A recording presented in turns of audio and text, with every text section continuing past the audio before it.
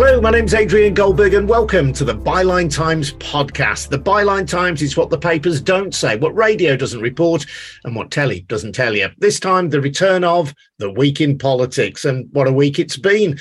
The Bank of England forced into a £65 billion intervention to head off a pensions crisis triggered by new Chancellor Kwasi Kwarteng's financial statement, which proposed a 5p in the pound cut in the top rate of income tax, funded by massive borrowing. The markets were spooked, and a round of local radio interviews with Liz Truss to retrieve the situation was generally regarded as being not so much a car crash as a multi-vehicle pile-up. Meanwhile, off the back of the party conference that proposed a publicly owned green energy company, Labour has amassed a 33-point lead in the polls. We'll be hearing from Sam Bright, Byline Times investigations editor and the author of Fortress London, Why We Need to Save the Country from Its Capital, and Adam Bienkov, Byline Times Westminster correspondent. Before that, just a reminder, though, that the Byline Times podcast is funded by subscriptions to the Byline Times, our wonderful monthly newspaper, edited by Hardeep Matharu, which has exclusive content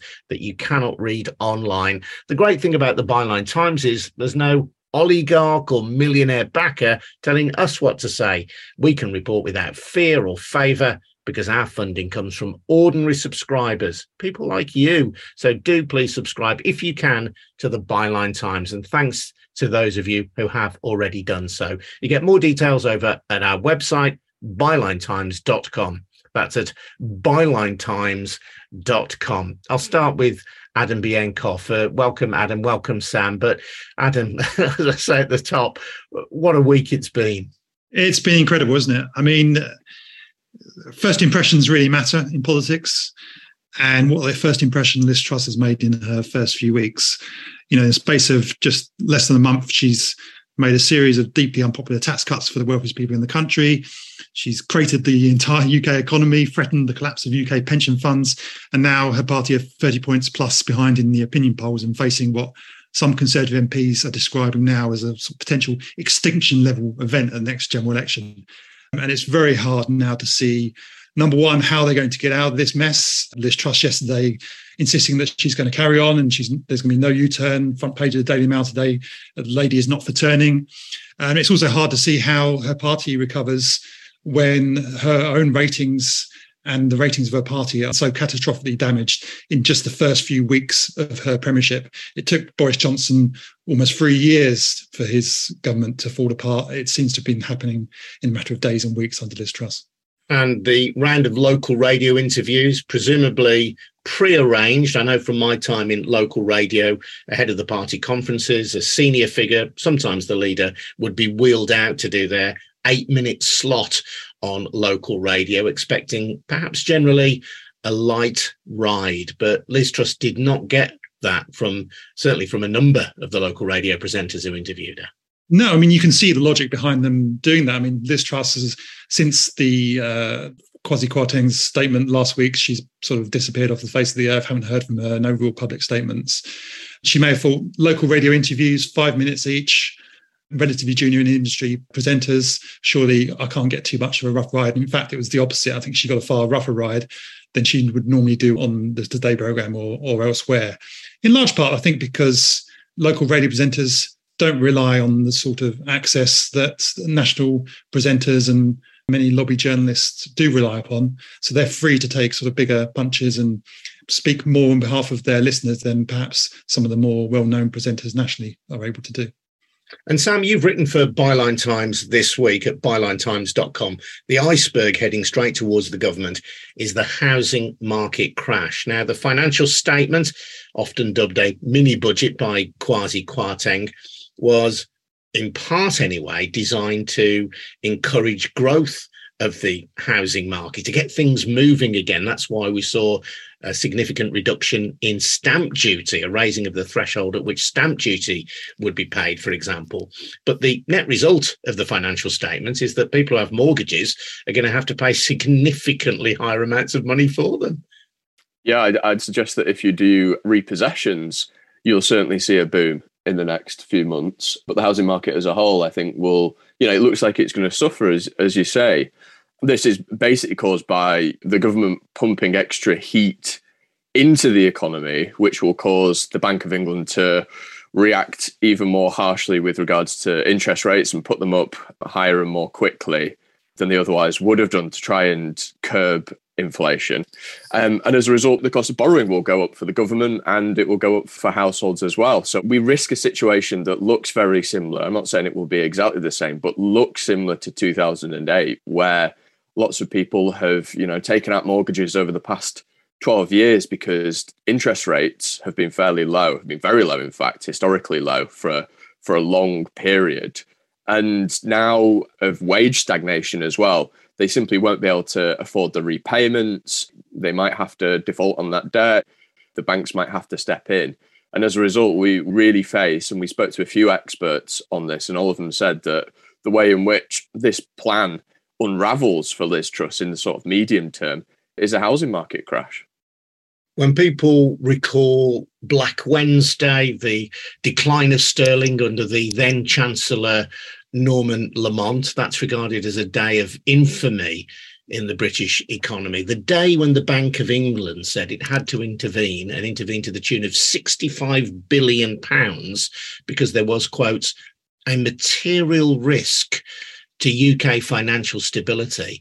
That has to rank alongside that, doesn't it? I mean, it is hard to imagine a Labour Chancellor surviving that kind of damning verdict from the Bank of England. Oh, definitely. And something that we've spoken about a lot at Byline Times is how the media sustains, sort of normalises this sense of crisis. Like Adam was mentioning, some of the right-wing, the more visceral right-wing papers have been parroting Truss's, I was going to call her Trump for a second, and it seems quite apt, actually. Truss's line that she's not for turning, she's the Iron Lady.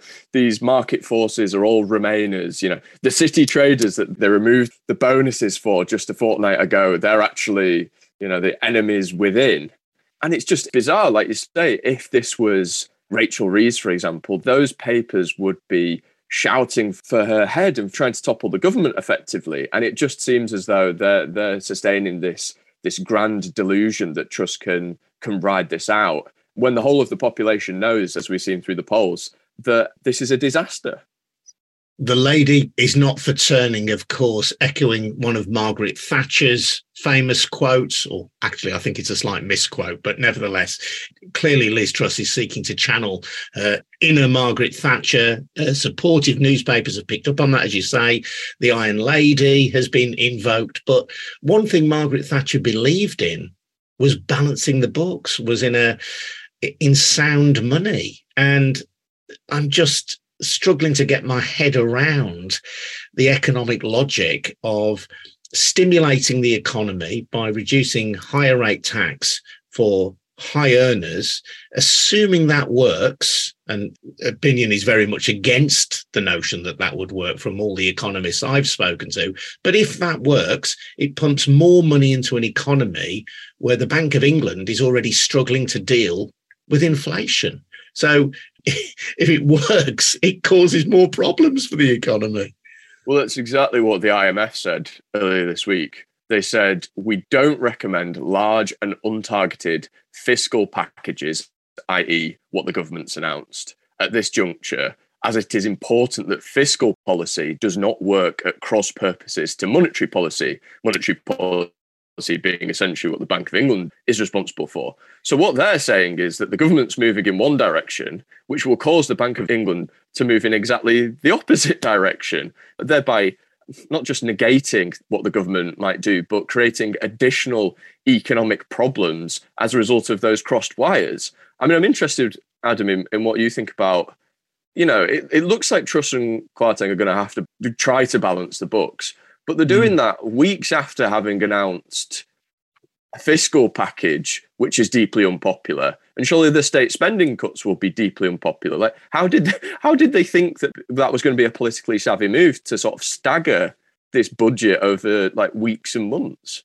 Well, yeah, I mean, it's bizarre. And they called it a mini budget. It was actually a half budget because it only contained these tax cuts, effectively spending measures, but it didn't explain how they're going to get the growth that they claimed they were going to get. And actually, on the day of the budget, I had a briefing with Kwasi Kwarteng's team, and I directly asked them, why didn't you commission an OBR report into this? Why? That's the Office of Budget Responsibility. Yeah.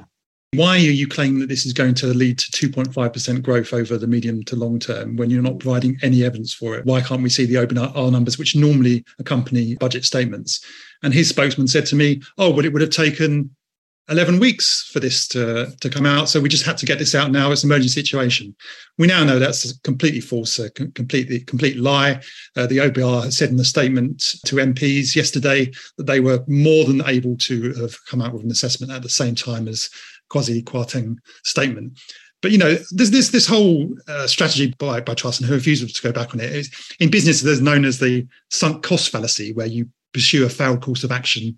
It fails and you carry on with that course of action anyway because you believe you've already spent too much time, money and effort into it. Well, Truss, David Frost and her fellow Travers in think tanks like the IEA, they spent their entire careers telling people that if only a government pursued this kind of hard right libertarian economics, then UK growth would surge and everyone would be wealthier and all would be well. Well, now finally we have a government which has actually tried this agenda they've spent their lives telling people to push, and it's been a complete disaster. It's created the economy, and the Conservatives look like they're heading out of government, potentially being wiped out as a going concern as a party. So the obvious thing to do at that point would be to say, well, look, this has clearly been a massive error. We've got this wrong. We need to row back. But I really don't think that's what we're going to see. I think we're going to see more doubling down on it because of this kind of sunk cost fallacy. That if we've come this far, we're going to have to try and make the books balance. And unfortunately, I think how they're going to do that is by slashing benefits for people. The Chancellor yesterday refused to rule that out, or at least not raising them in line with inflation, which is effectively a real terms cut for people, and also slashing public services. So I think we are going to be heading for austerity Mark II. But really, what they should be doing is saying that we've made a mistake. We need to row back. We need to stabilise the economy. We can't afford these tax cuts. So we're going to have this bizarre situation where they're going to carry on with these unpopular and economically damaging and reckless tax cuts at the same time as slashing benefits and public services for the poorest people in the country and people on middle incomes. And what is the end game of that? The end game is also going to be hugely unpopular, and it's also going to further damage economic growth. So it doesn't help the government, but I can't really see a way out of it for them as long as Liz Truss remains Prime Minister. It does seem like they're in a sort of checkmate scenario. I can't see a way out either for the economy or for the Conservatives at the next general election. And Sam, the hard right ideologues that Adam refers to, many of them anyway, are concentrated on an address in London, 55 Tufton Street. I know that's an address that you've written about for many years at Byline Times. And belatedly, it seems that the mainstream media, including the BBC and Sky News, are cottoning on to the fact that there are a number of these groups, often unaccountable, the sourcing of funding opaque, but these hard right ideologues are the people driving the economic policy and other policies of Liz Truss's government. Exactly. I mean, it's ironic you say, Adrian, that the mainstream press is now cottoning on to this. But a lot of these groups have actually left Tufton Street now because the high watermark for 55 Tufton Street was around 2016 to 2018. And then journalists like me and people at Open Democracy, Peter Gagan's done some fantastic work on this, started using Tufton Street as a pejorative term. And so they thought, oh, that's not looking too great for us. So then they scooted around the corner to other addresses. But anyway, the Tufton Street network is a very easy way of thinking of these groups in the same way that we think of journalists as part of Fleet Street, even though they don't inhabit Fleet Street anymore. So basically, yes, you're right. These are libertarian groups. They believe in so-called free market economics. So that means slashing the size of the state, as we're expecting the government to do imminently in the form of renewed age of austerity, and also low taxes, particularly for what they would call wealth creators, so the richest individuals and corporations. There are 5 Tufton Street alumni within Truss's immediate circle of advisors, including her chief economics advisor, Matthew Sinclair, who was a senior member of the Taxpayers Alliance, which is one of these notorious Tufton Street groups founded by Matthew Elliott, who also ran the Brexit campaign, the Vote Leave campaign. So yeah, Truss is deeply embedded within this mindset, and she has been for years. Many people have said that Truss is a political chameleon, but really since she became an MP in 2010, she's forged a very close symbiotic alliance with this Tufton Street mindset and these Tufton Street groups. She founded the Free Enterprise Group of Conservative MPs in alliance with the Institute of Economic Affairs, which is another one of these Tufton Street groups, when she was a young MP. Mark Littlewood, that runs the IEA, has said that he's not seen an MP more than Liz Truss over the past 12 years. And I think it's telling that Tim Montgomery, a former Downing Street advisor, has now said that Britain is the laboratory of these Tufton Street groups. They are definitely the ideological engine room of this government. Yes, and it seemed to me that part of the purpose of Kwasi Kwarteng's first financial statements in tandem with Liz Truss was to lay down a marker, to say this is what we believe in, this is what kind of government we're going to be. We're going to be economically liberal, as they would describe it. We're not going to be concerned about equality and inequality. The Guardian has reported that Therese Coffey has pulled back from publishing a Department of Health report into tackling health inequality. There have been various outriders of the government saying that inequality doesn't matter. And the idea of giving the wealth creators, as they would call them, the wealthiest people in society, tax breaks, greater tax breaks than those lower down the economic tree, would all seem to me to suggest that this is about saying this is who we are, announcing themselves, as it were, on the world stage. Yeah, definitely. I find it, I mean, you all have had the same reaction as I have, Adrian, because we were both part of the podcast, your podcast, last week called A Budget for the Rich, in which we had two economists on who said this is pretty much definitively not how you create economic growth, that even the IMF, which has been labelled as a Remainer organisation by some Conservatives in recent days, the IMF is in reality a pretty neoliberal right-wing organisation. Just ask Greece. And yet the IMF has said in recent years that inequality actively damages economic growth. And that makes logical sense. If the main body of the British economy, if millions of people don't have pounds in their pockets through austerity, through wage stagnation, they're not going to spend it. And the economy is not going to surge forwards. So they're betting the house, the Conservatives, on an ideology that has relatively little economic evidence behind it, but that is essentially backed by highly ideological groups that we don't know exactly where their funding has come from.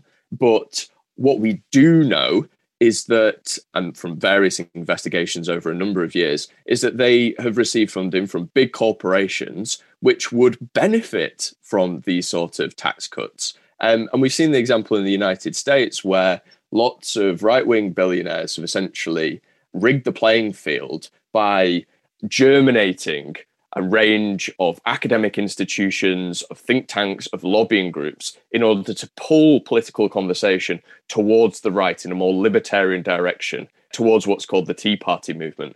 And it seems that this is happening exactly in parallel in the UK as well. And we've seen the effects of it over the past couple of weeks. So, Adam, we're talking about an ideology of low tax, low regulation. The shorthand for it is to create a Singapore-on-Thames in the UK. People who know about Singapore tell me actually there's far greater regulation than that title implies. But this is the shorthand, that Britain will be much less regulated than our neighbours in the EU, that it will be lower taxed, and the more money you earn, the more of it you'll be able to keep. One of the problems of that, it seems to me, is that it's predicated on the idea of free global trade. We have just, as a result of the actions of these same people who were pro-leave, erected barriers to our closest neighbours. Well, exactly. And it all comes, as you say, back to Brexit. And this budget and the effects from it are really, in some ways, the kind of logical endpoint of the whole Brexit process.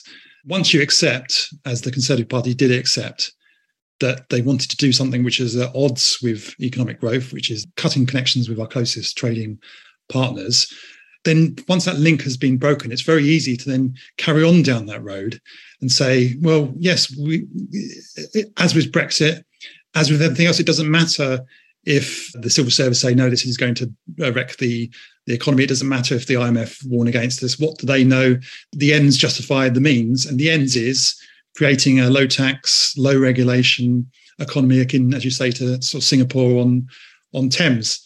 But ultimately, I don't think it's going to, I think they're going to find out that it doesn't have the effect that they've long been telling us it is going to have, which is the reason that we've had this reaction from the markets isn't just because of the huge amounts of borrowing that the government has done. The government has borrowed lots of money for COVID as well, and it didn't have this effect.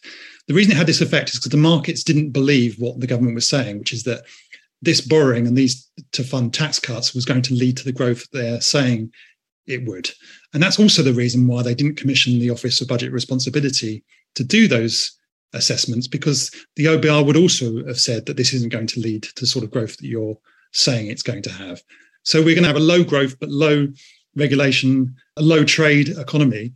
So we have all the worst aspects of it, but we're not actually going to get the benefit that they promised that would come alongside that, which ultimately is going to end up with us all being poorer. And it's also going to end up with the government becoming ever more unpopular, as we're seeing in the polls yesterday.